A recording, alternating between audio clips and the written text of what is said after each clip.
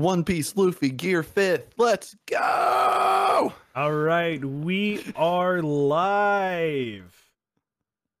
Sweet. Welcome, everyone, to episode 74 of the Whatever Show. As always, it is me, one of your three hosts, Connor Williams, and I am joined, as always, by my other amazing hosts, Preston Stone and Chris Gentry. How's it going, everyone? I was gonna say Gear 5th, Gear 5th, Gear 5th. Big Fexy over there. Preston Stone's with us again. Fexy. That what an interesting word we came up with there. It's creative. So we've actually been going at this for day 2, right? Woo. But really, this episode's not, I guess, not coming out until the next week. But we post, we live, we're live. It's great. It's a good time. For it's those good to be special ones that are watching us right now on that live feed, we love you. Love you very much, very very much. Mwah. So, how you guys doing? How was your day? Good. Yeah. Busy. Didn't do. I got two opposite things there. Perspectives. Yeah. Wow. Two different things. Okay. Well, let's start. Nothing out of my norm. Let's start with busy. Chris. So we had a taco lunch today that was a fundraiser for somebody that works for us. Okay. You could not have gotten it more precise on the amount of food on our taco bar for the amount of people that came through. We had enough for maybe 2 tacos left. That's 2 tacos left? So it was like 2 tacos left. It was like I was down gonna to the say, you absolute- never know if more people were gonna eat if you were out of food. I was sweating bullets at first, and it was You're like, oh god. luckily not the tacos. Luckily it wasn't me that did all that planning. The guy that works with me, he did most of it, but even him, it wasn't all him that did the planning. Chris put all the weight on him and took all the credit. That's right. Yeah, there you go. We had an official caterer that does taco bars give us the quantities needed, and we were just lucky on the guess of how many was gonna come through. I'm imagining this guy shows up and he's like in an alley. He's like, he's just a fundraiser. And you're like, yeah.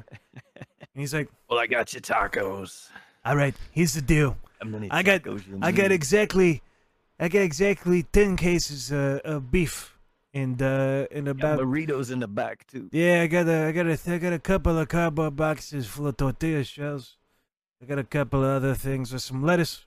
Got some salsa, and I have exactly 32 pairs of fork, spoon, and knives. So here's what's gonna happen. I'm gonna leave this here in the alleyway. Looks like it's gonna rain. I'd hurry, carry it in soon. And you let me know when I come pick up the empty trays. And then time goes by.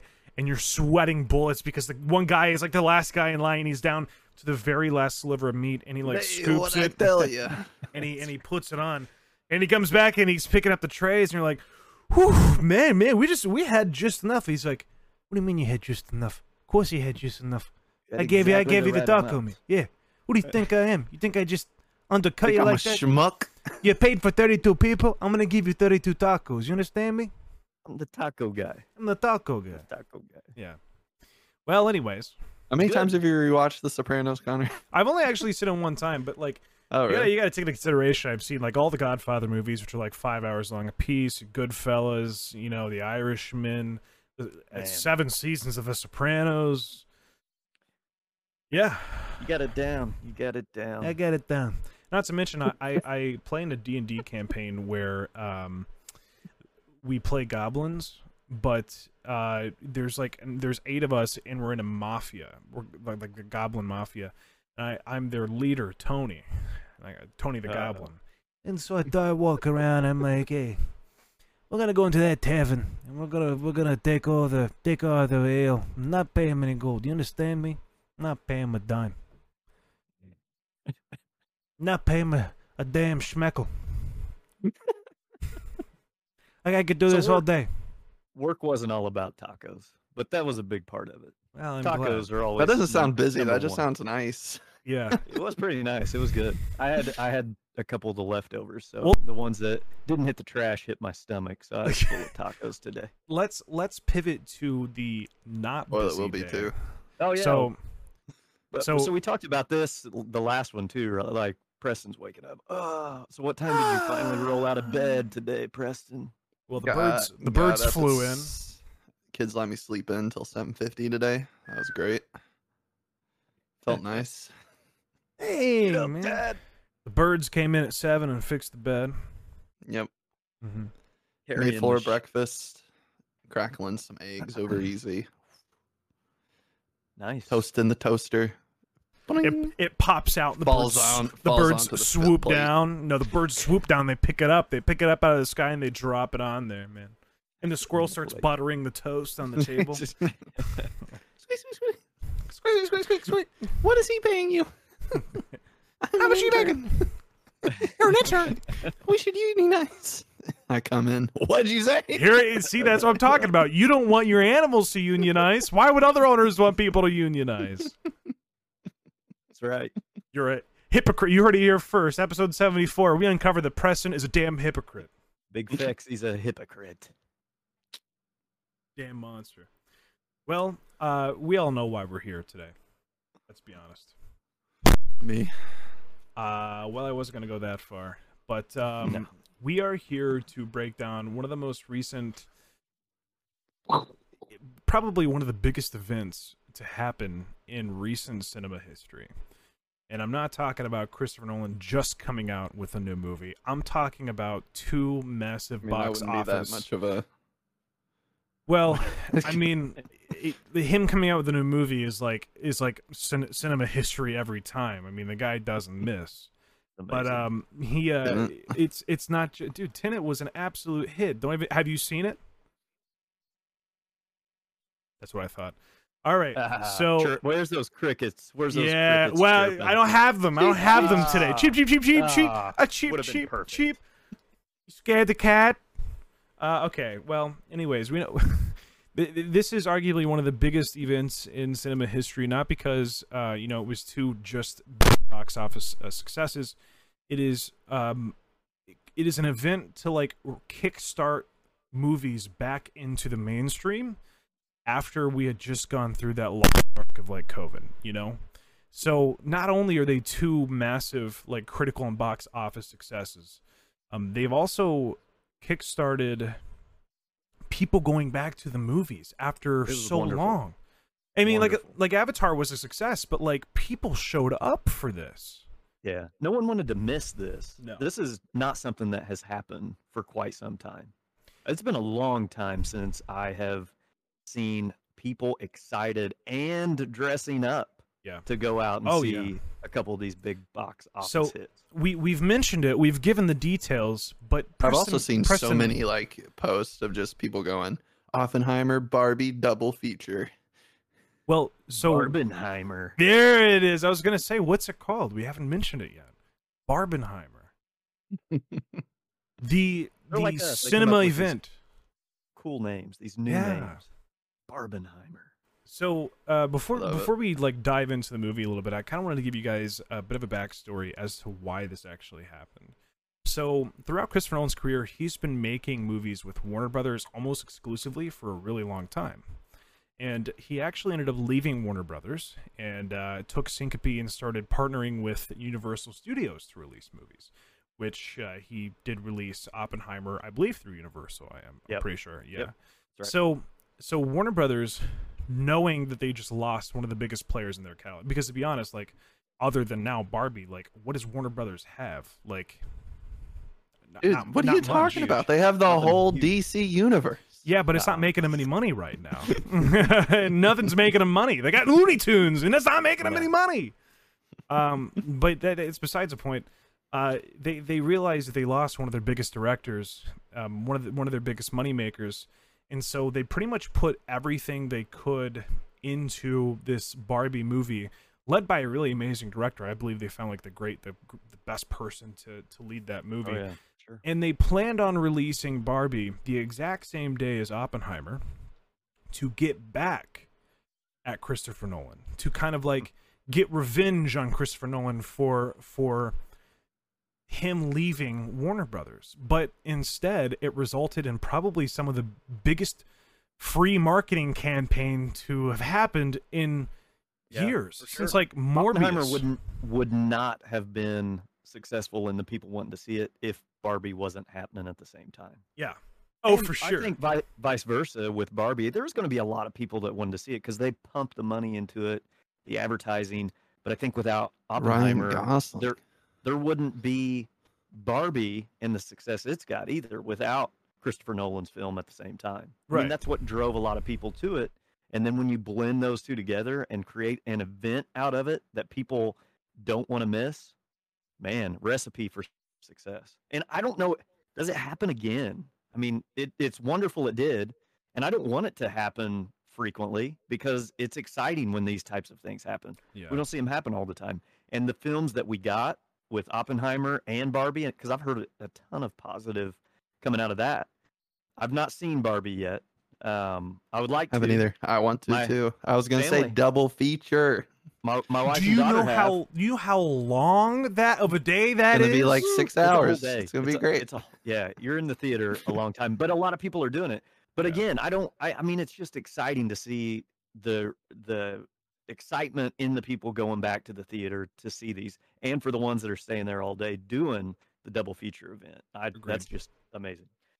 So I don't Agreed. know. I think they're successful because of both of them happening at the same time, but it wasn't intended necessarily to drive the success like that. It was intended to try to get back at Christopher Nolan. And in fact, Christopher Nolan was not happy because they were putting that out at the same time he was putting his film out. Yeah, actually, it's like it's so.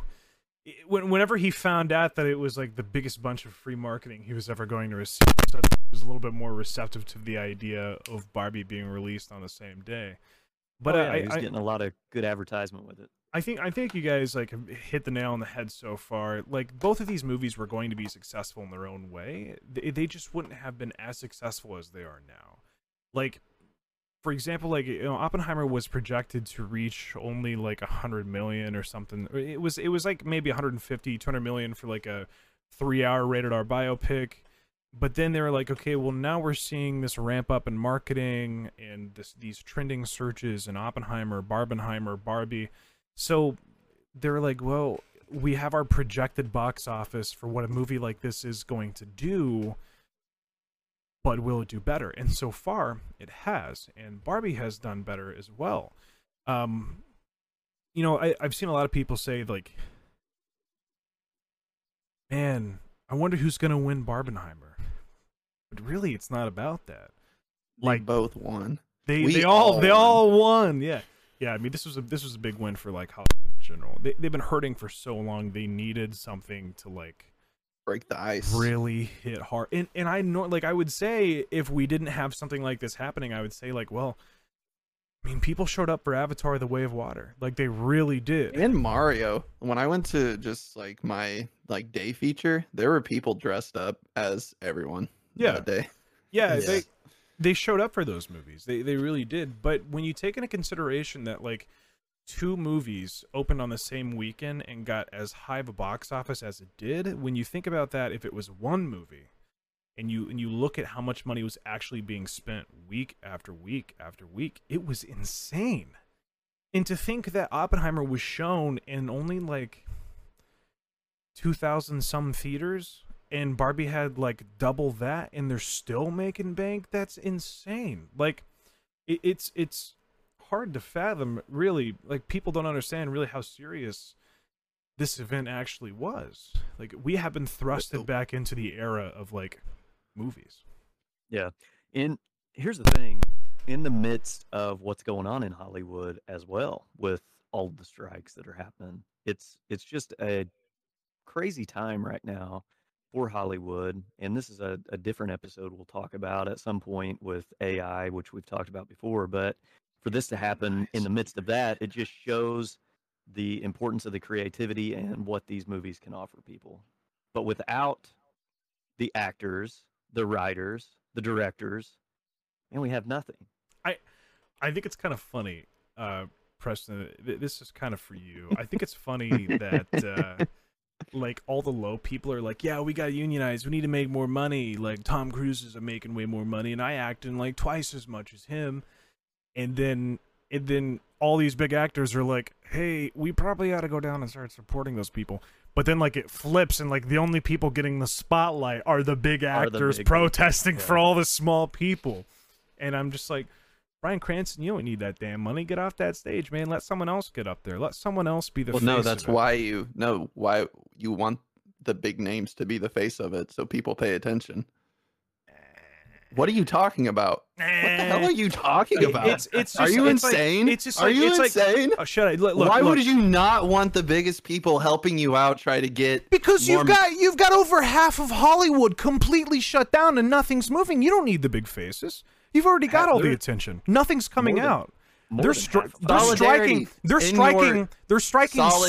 so within your own. They're striking so much that they are delaying movies and projects. Good. They don't need big people to get the publicity. They've got it.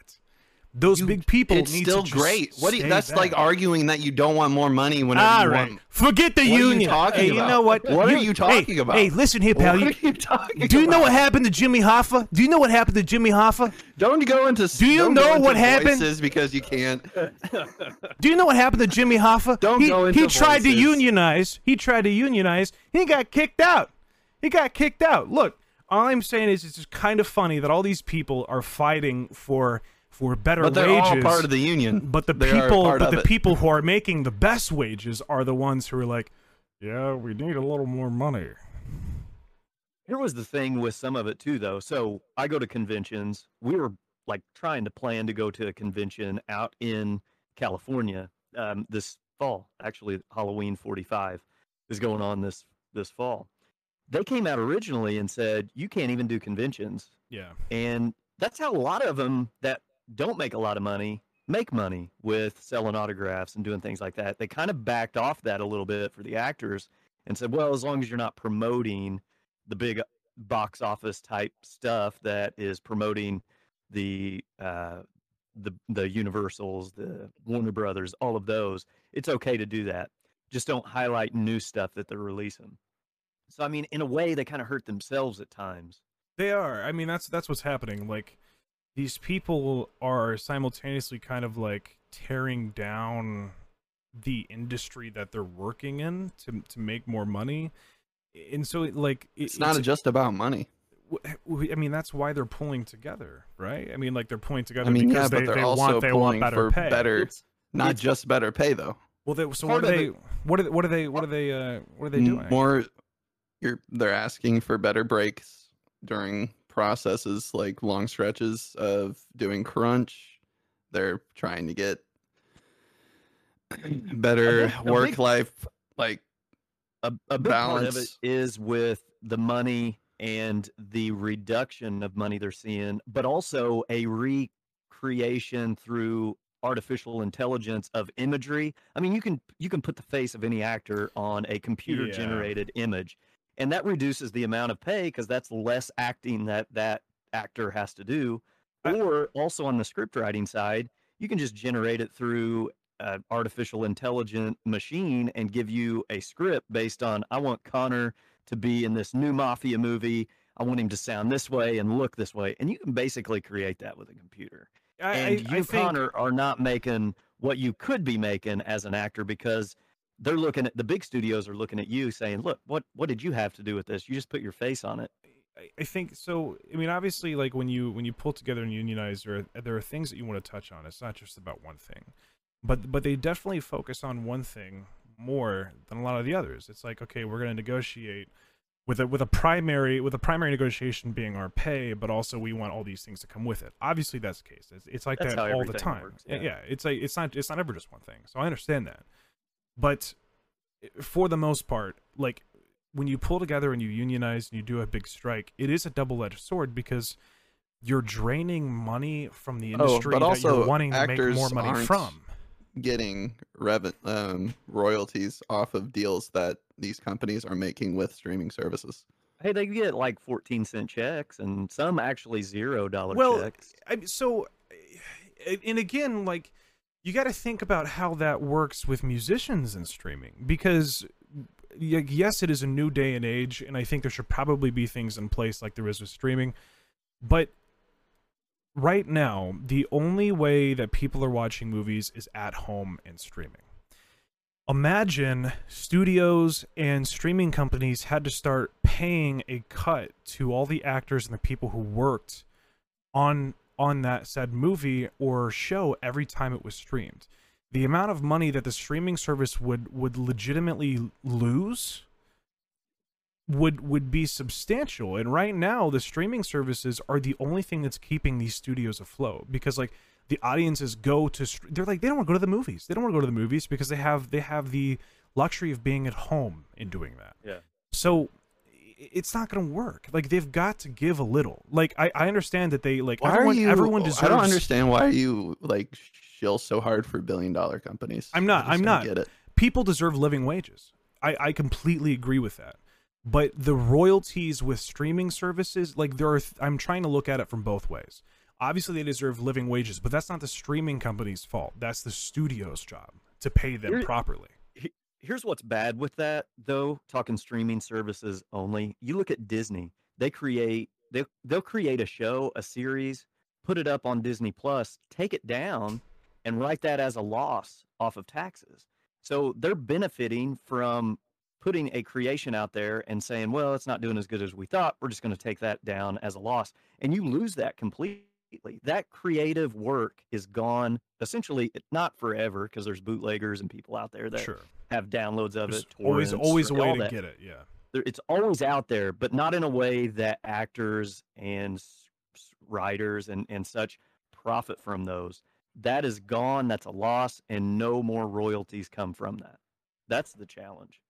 Yeah, it's in for like Preston. For the record, I'm not shelling for these $1 million companies, but being in the entertainment industry and like observing and studying how it works, like you got to understand that all these things have been in place for so long.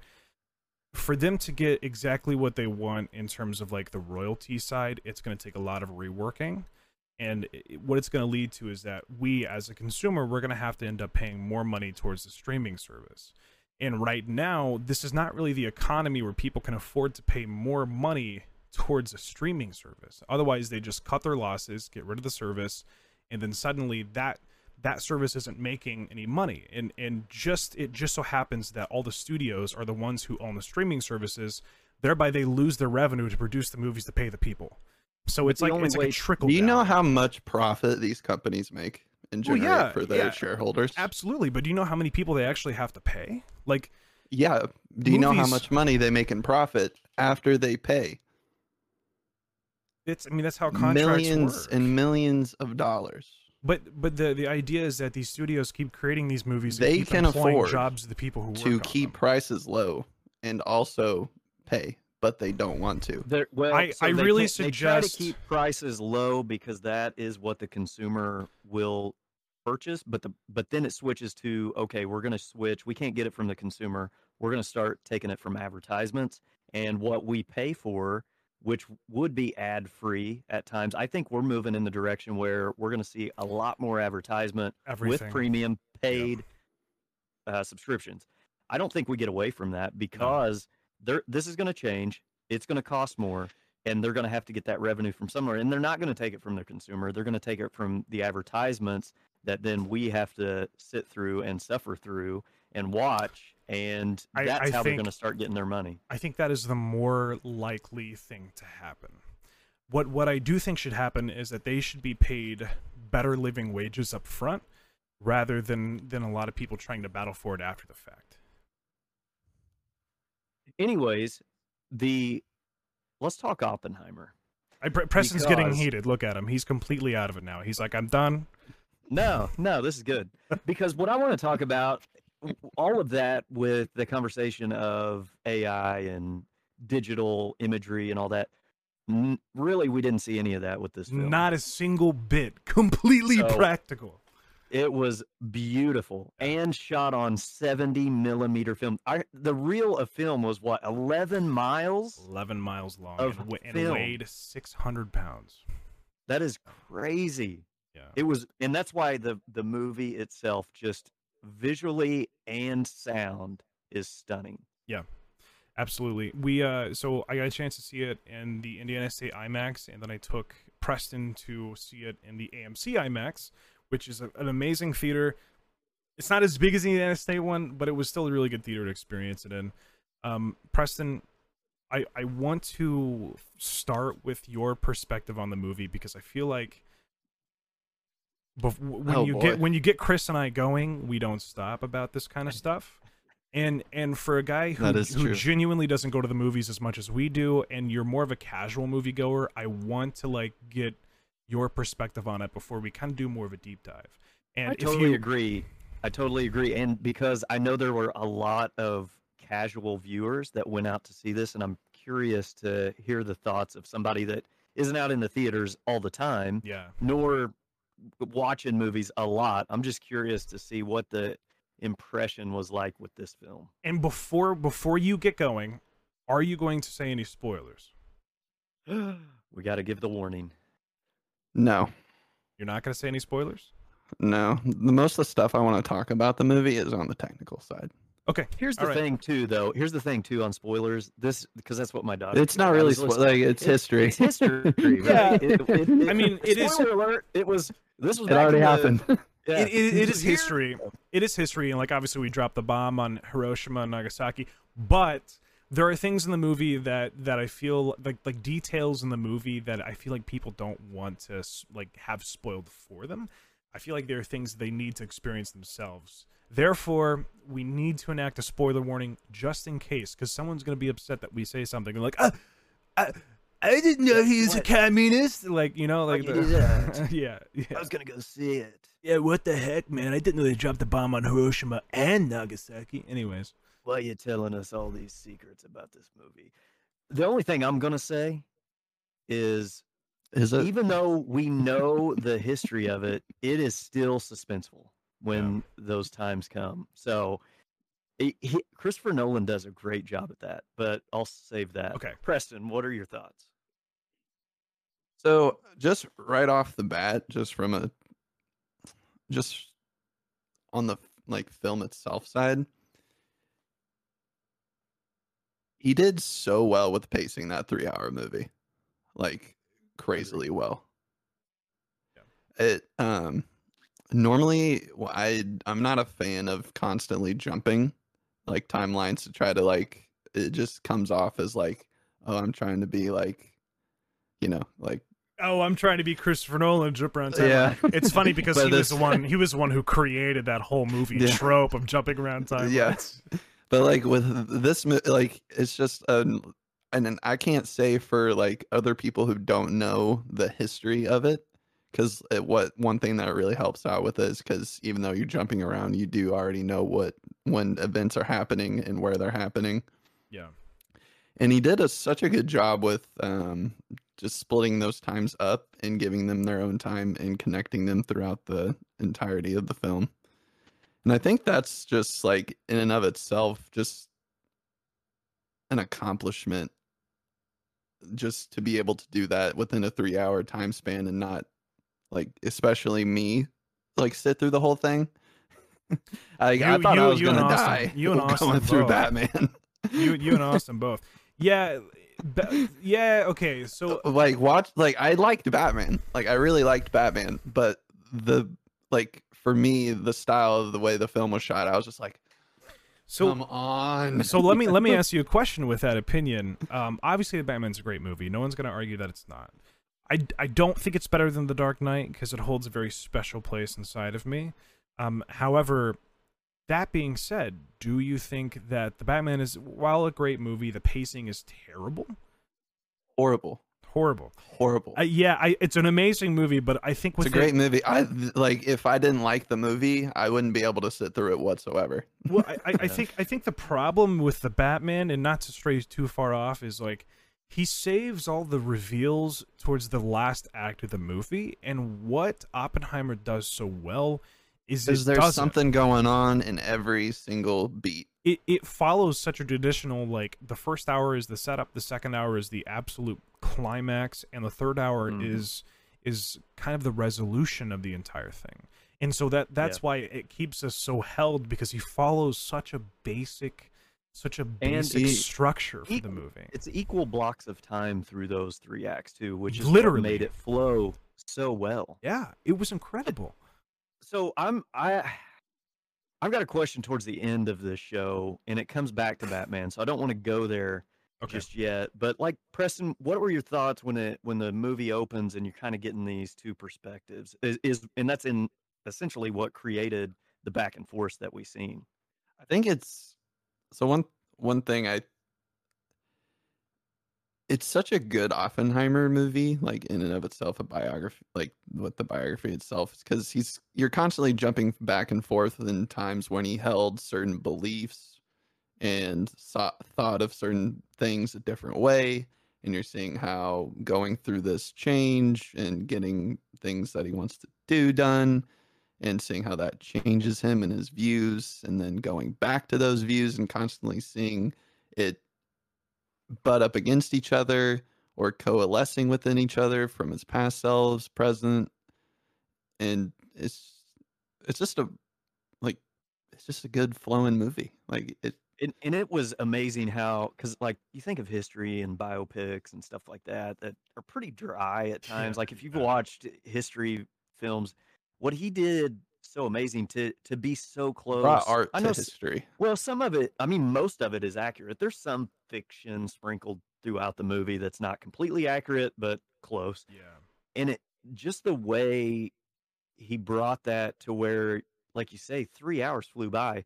That was 3 hours basically of history and the life of this guy and what he felt and what he experienced and what he thought and just what was going through his mind the whole time and how he portrayed that. You're like getting in the mind of Oppenheimer in this film too. And it was a creative way that I think somebody of that caliber thinks. I mean, you felt like you were setting in and you were Oppenheimer experiencing this as well. You know what it kind of feels like? It's almost like Christopher Nolan assembled probably one of the greatest casts in a movie I think I've ever seen. And the whole time, the cast of Oppenheimer and Christopher Nolan essentially play a game of catch.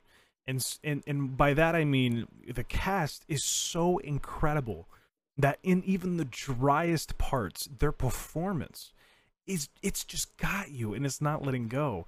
But then when you get to the more interesting stuff, like the visuals at the beginning, like where he just sees a whole other realm of like the atoms and the bomb explosion and the creation and the tests all with the sound, that's when Nolan takes over. That's when he's got his hands on you. And so the whole time it's like, all right, Nolan's going to throw the ball right back to Cillian Murphy and Robert Downey Jr., and they are just going to have an absolute heyday. Straight back to Nolan, and he's going to blow your mind with whatever he's going to show you on screen. And it's just a continuous back and forth and back and forth and back and forth.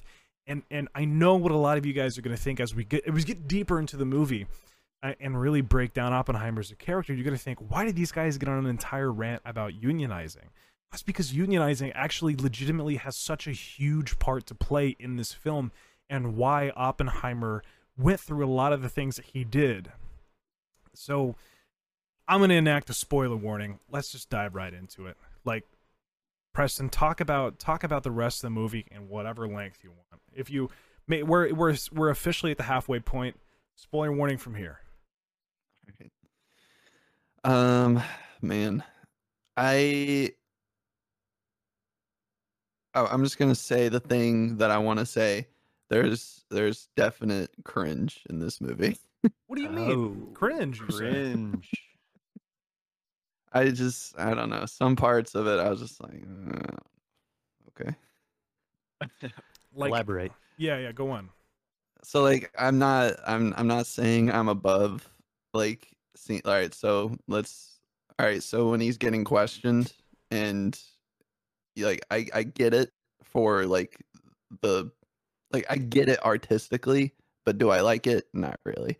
So whenever she was riding him while he was getting interviewed and his wife was watching, Yeah. I get it. Like I get it artistically, but do I like it in the movie? And does it make it feel a little cringy? Yes. I mean, I think that's why he did it. I think he did it to make you uncomfortable in that situation because it is an But, like, uncomfortable situation.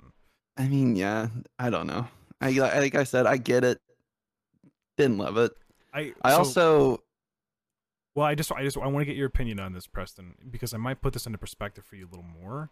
But let me know if I'm breaking it down too far, because this is real. Christopher Nolan has said this. So when it's shot in black and white, that's an objective point of view. That means you're watching fact, what is on record in history. When you're watching everything that's in color, it's from a subjective point of view. So it's how the people around Oppenheimer and Oppenheimer himself perceived the situation going on and kind of retold that as time went on. So do you think that the choice to have that scene was it was intentful to create that sense of like being very uncomfortable because the tension in the room was uncomfortable? Because you did kind of dance around that question, like, you know, he blushed and he kind of had to dance around that question a little bit. And then he gets exposed to his wife. You know? Yeah. Like I said, I get it. I do like it artistically. But What about the scene before that when she gets off Now there I have and goes become and gets death. the book? And Destroyer. that scene, Gets I didn't back mind. on I and actually has to I like that scene. That one was like that one had like it felt. I don't know. It just felt like. Yeah, I see what you're saying. I get what you're saying. It sets the tone for Yeah. everything to come afterwards. Yeah, I did see a really funny meme where I have we all seen the Guardians of the Galaxy 3 meme where he's like flying through space, you know? Yeah. And they're like on my way to anyways, there was this one where it's like, hey Oppenheimer, you should come to this party, and he's like, nah, and he's like, I've got depressed communist girls, and then it's like da da da da da da, and he comes flying in. I thought that was so funny, but when you think about like life and that stuff actually happened, it's not funny very much. But Yeah.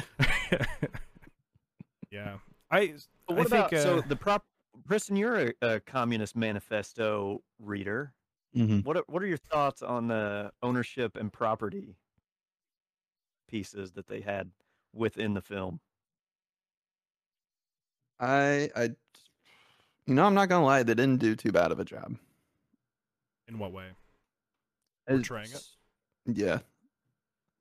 I did like the way they portrayed it. They make it look kind of like not that bad, but I guess it's because the people in the movie thought it wasn't that bad, you know? Not until later. It's not that bad. Here we are, Communist Manifesto talking about the Union. Yeah, anyways. There was a trap! We got you! That's right. That's right. Fuck!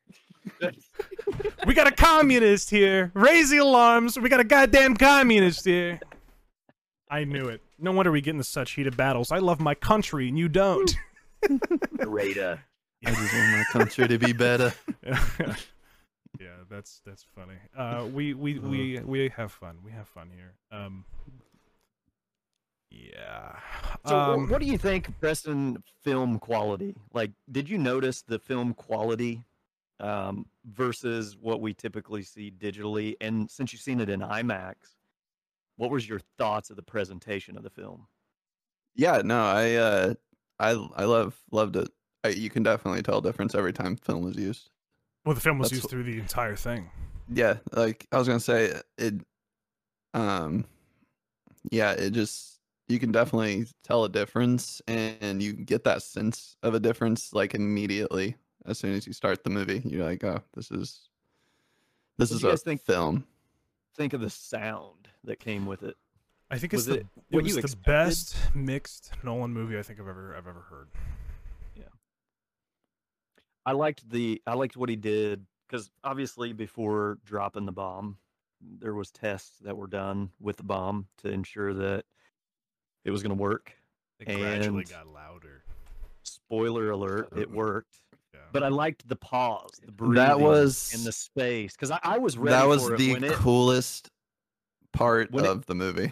When it blew, I was like, wait a minute, where's the sound? And it was like, oh yeah, they would not hear it. And then to show at each distance where they were, how that sound would have rippled and got quieter was, man, just genius. I've seen a lot of people that are like, you know, I don't think that was scientifically accurate. I think, and I just thought, Okay. huh? Have you read Just about enjoy it? the movie. Well, no, like it's literal. Like that's actually what happened. Like you don't need to Yeah, question. You based don't on need to the- question in science. Like based off of the accounts of what happened. Yeah, that's how that stuff works. I mean, think about thunder. You know, like sound. It propagates through waves differently. So Lightning before the thunder. people, I don't think people like who have access to the internet are as educated as they need to be before they comment on things like that.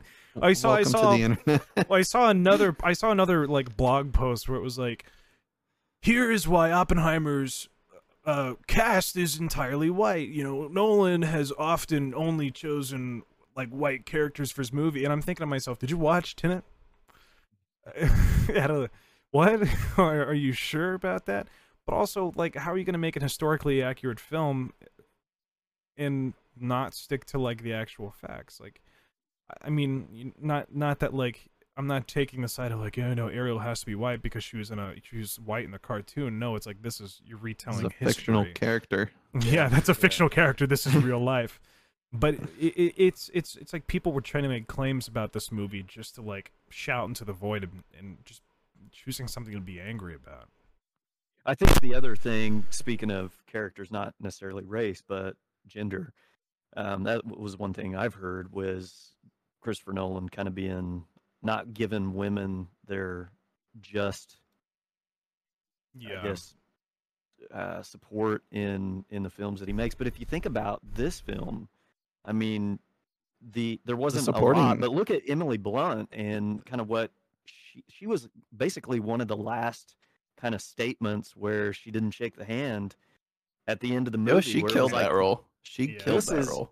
This was a very strong statement that came out, and it showed her as a strong actress too. Even though she didn't have a whole lot of like acting within the movie, I think she portrayed the character that she was. She had really good brilliantly. presence. The testimonial that she gave would like sent chills down my arms. I was like, "Oh, this is amazing! This is so good." And she was the strongest one in any yeah. of those testimonies that Mhm. happened.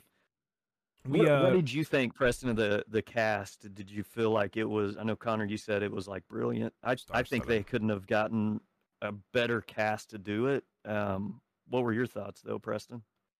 I just kept thinking, I'm glad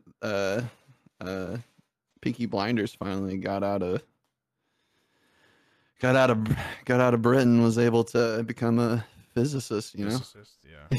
Yeah, he was very awkward in the film too, just like you would think Oppenheimer. yeah, no, would no, be. he killed. nailed- He yeah. killed it. I was even gonna say, in the looks and looking into his eyes and just the kind of the facial expressions Yeah, he had, man, it was he- just spot he on. did so good. I And it this just is- felt like even though there were like pretty like heavy hitter names like Robert Downey Jr., I never felt taken out of the movie by like, oh, that's that person. I never had that thought.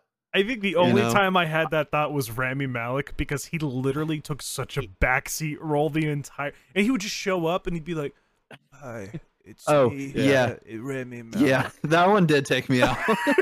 He's like literally So, he would hey. show up. Here's the that Oppenheimer did a great job.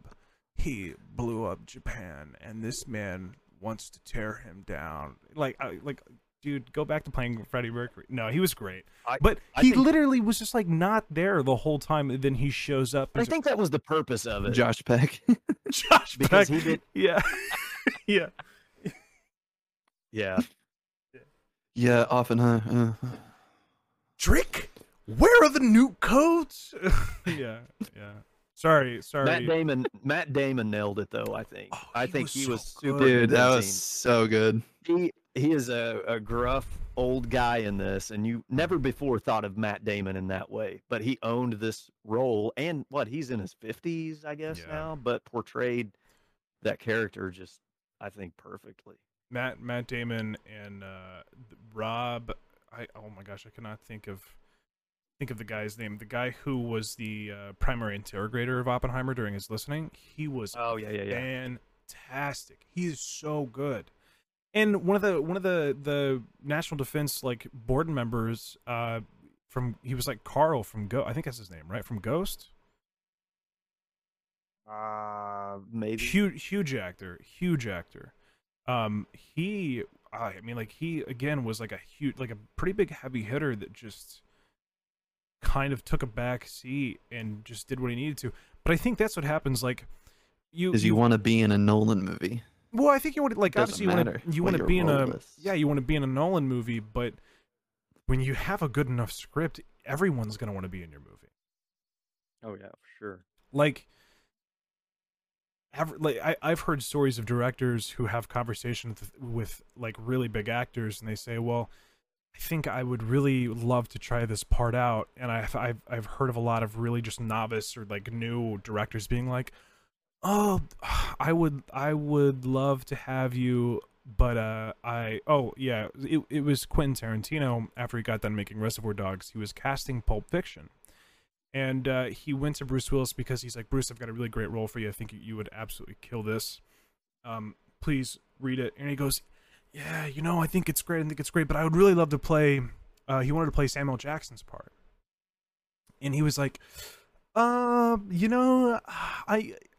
consider it, but I just don't like imagine like being one movie fresh in your career, and you've got to explain to Bruce Willis why you got to turn him down for the role, but you change, and so like you've got a good enough script. Everyone under the sun's gonna want to be in that movie, and I think that was the case with this. Like this was such a powerful script, and I think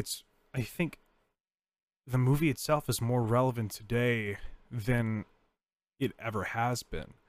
I mean, I think we spoke about it yesterday. I think personally we are closer to nuclear war than we have been since like the 1980s. Yeah. So that's the thing too with this movie, and I mean, knowing what happened, that really did change our world. I mean, what are your thoughts on that? Because that's the predicament the whole time. I mean, Oppenheimer struggled with this, knowing that he opened this Pandora's box. And the nuclear capabilities that we have to destroy our world are in our hands now. And he was the creator of that. And I think that's what his struggle was. And that's what you see throughout this film, knowing that he created the potential destruction of mankind. Preston, I want to get your input on something I'm about to say, because I feel like you might be able to relate to this a little bit in the sense of like where I'm coming from with when I say this. I almost feel like today's generations haven't had to live with a very serious like threat hanging over their heads, aside from like, not a pandemic, I mean like war. Because Preston, when you and I were born, like we might not be able to remember it, but we lived through like the worst parts of being in Afghanistan and 9/11. Well, we didn't even really feel much effects from that. Well, but still, like you heard about it and you heard how terrible it was, right? Like it wasn't that we didn't feel the effects. Like presumably we didn't feel the effects of nuclear war. Everyone else did. But when you think about what kids and like young teens, young adults have been through in their life, we don't understand the legitimacy of nuclear weapons and the potential of an all-out nuclear war being able to end the world. Like they put it in a Call of Duty game because it's like, oh, something cool you can get to kill everyone on the map. Like they have no real idea of what threat it is because they've never seen something like that used. Like they have no. I don't think you like truly understand that unless you're like in it though. Well, no, I don't. I mean, I don't think you ever truly understand. I mean, like that's a totally different experience. But when you live through the bombing actually happening, I can't imagine what people were thinking. I mean, like you were thrusted into the Cold War where everyone was afraid, and they had bomb shelters every like 2 feet in America. Like they still have, like at IU, like they still have buildings that were designed to be fallout shelters, and they're still there. And they've like converted the rooms into classrooms, and it's really kind of crazy because to see like how far people went because of how afraid they were, and to now we don't take precautions because of the potential of nuclear war. I think we've just accepted the fact that if someone fires a nuke big enough, we're probably all gonna die. Like, seeing this movie, seeing the power that it had, and seeing the possibility that a big enough bomb could still ignite the atmosphere and burn the atmosphere, it puts into perspective like the power at which we have. So, I mean, at least for me, I was like, wow, like I truly didn't understand what kind of power. Like, I've heard about how serious they are, but to see it and to see the severity and to see its effects after, like that's. I don't know. I guess I kind of like already kind of had that feeling going into the movie, just because over the past like year or so, I've been listening to nonstop World War II podcasts. Yeah, So, yeah. Well, yeah. We could chalk you up to like a 50-year-old father watching like yeah. the Civil War box set when it came out. You know. I don't know, Chris. What do you think when I say that? When I say that, like, this generation doesn't truly understand it, like why it's such an important film is because it does put that into perspective. Yeah, I think nobody really understands the magnitude of the power that's there and the nuclear capabilities within our world. And I think people felt it more during World War II because our world was at war. I mean, Germany had surrendered, but Japan was still fighting hard against us. That's why we dropped the bombs. And they were not That's going what to ended, stop. and that's what ended that war. But we felt it because we had so much going on in our country that everybody was involved with it. I mean, you had rations of things because there were certain materials that had to be used to create weaponry and tanks and missiles and everything. So everybody's seen that close to home. When we have war now, I mean, we're fighting with drones and stuff. We don't necessarily see that. So the technologies have changed, but the power has increased. And that's the scary thing. I think a lot of times when you hear of soldiers in war, a lot of times it's like a game and they're And playing we still don't have concrete a game trees and and you're not seeing battles in the battlefield. You're seeing things that are images from drone shots. And I think that's what we've seen with Hiroshima and the atomic bomb being dropped. I mean, this film, Oppenheimer he's seen the test of what was going to happen, Yeah. but he didn't see it actually what happening. yeah. And that's what haunted him, knowing what the capabilities were and the destruction that came with it. And we don't see that in the film. And Christopher Nolan has gotten criticism of that too by not showing it. But we were in the perspective of Oppenheimer who didn't It's see a it either. biopic. And That's and that's the way this film Yeah. should have been. It shouldn't have shown that destruction. But that's what was created when Oppenheimer walks into the gymnasium and is front of all the screaming. I mean, you see flags waving behind them in the crowd. They're stomping on the stands, and it gets loud. And then all of a sudden, he's just kind of taken back by what have I done? And he starts to see these images. I mean, there's a body that he steps through that is charred and just things that he thinks and that are rolling through his mind because he knows the destruction and the capabilities of these bombs and what just happened by dropping those bombs on Nagasaki and Hiroshima. And that's what when he goes to see President Truman. That was the crazy thing too. He's like, I've got blood on my hands now because I'm being looked at as the father of the atomic weaponry that we now have. And he knew that was changing our world and it had just been used. And what does Truman do? He looks at him and he says, Hiroshima is not about you. Oppenheimer walks out and he says, don't ever let that crybaby back in my office. Gary Oldman, incredible performance. Incredible performance. And it's like, that's the mindset of some. It was like, we had to do this or we were going to see thousands of more die. And what Oppenheimer was struggling with was all those that did die, but not Or thinking about the mostly- countless people that were saved and the world that potentially was saved. That's really how he tried to think, but when he really got into it, I think he realized that he felt guilty not because of dropping the bomb in Hiroshima. He felt guilty because he gave the world the power to kill themselves. Like Yeah, for sure. We're actually getting to the top of the hour here soon. We have about a couple minutes left, so I want to round out everyone's thoughts. I feel like we could also hop into this in another discussion as well, because 15 minutes of this time was taken up by Preston on he was showing his communism out to the public. No, I'm joking. No, it's all I it's do all have it's all I do fun have and a games. question, though, that I'm hoping can be just a couple minutes. Okay.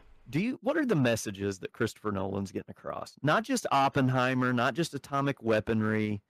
Is there a subtle message in relating back to Batman and what he created with The Dark Knight? And do you feel like Christopher Nolan let the superhero type films out of the box, and in a way he feels like he can't put that back in the box? You think of the Marvel universe, you think of everything that's been exploded from really the creation of the Batman films. Are you calling Christopher Nolan the superhero Oppenheimer? Is he? I don't think so. I think he made 3 brilliant Batman movies, but I think Sam Raimi is the superhero Oppenheimer. With the release of Spider-Man, I think that's what really started it. Think so? Yeah, absolutely, without a doubt. What Like about, it really so Robert kicked that Downey off. Jr. So one of the Iron Man himself coming in this film as the villain, and he played it so well. But even Robert Downey Jr. has come out and said doing the Marvel movies just really dampened and hindered his creative acting skills. I mean, he's come out Yeah. recently and said that. I mean, It's a fair you don't think statement. there's any They're good subtle movies, messages being They are good. portrayed in Oppenheimer? Oh yeah, absolutely. Like I think it's it's obviously it's Preston. They are good. They are, but I mean they do a toll. I feel like actors. There are some actors who wouldn't be as successful without the Marvel movies. Like those characters were created for the people who played them. Like that's how I feel. And so you've got the Marvel universe that houses its own actors. What I don't like is that they're starting to steal more reputable actors and bringing them in. I don't think they don't have a heavy hitter. Tom Holland's their heavy hitter. I think they're just gonna leave it at that right now. But yeah, I definitely get what you're saying. I don't think it's thematic. I don't think it's related. And then I'll let Preston speak on it. But I do understand what you're saying, and that's very insightful, Chris. Very insightful. Yeah, just never know. Never know. Artistic minds. That's what. And Christopher Nolan has one, and he's never come out about his politics. So he always kind of, I think, sprinkles in what his thoughts are in these movies. Yeah, maybe we should probably close the politics box soon. It's getting sweaty. Yeah. It's hard to, but Preston, you wanna wrap us up with any closing thoughts here? Go see Oppenheimer and Barbie. Wow, Go. Barbenheimer. that was Go see it was Barbenheimer. incredible. Wonderful thoughts. Preston, Wonderful thoughts. Preston ended box office rivalry right there. There we go. Doing my part. I thought definitely it was agree. Go watch it. Yeah, thank you guys so much for showing up to episode 74 of the Whatever Podcast, and we will see you guys in the next episode. Peace out and piss off. Preston's already leaving us. He's I out. think I think that's because he really is a communist. He's Yeah. got a phone call. He's got a red phone over there. He had to go answer. Ah. So.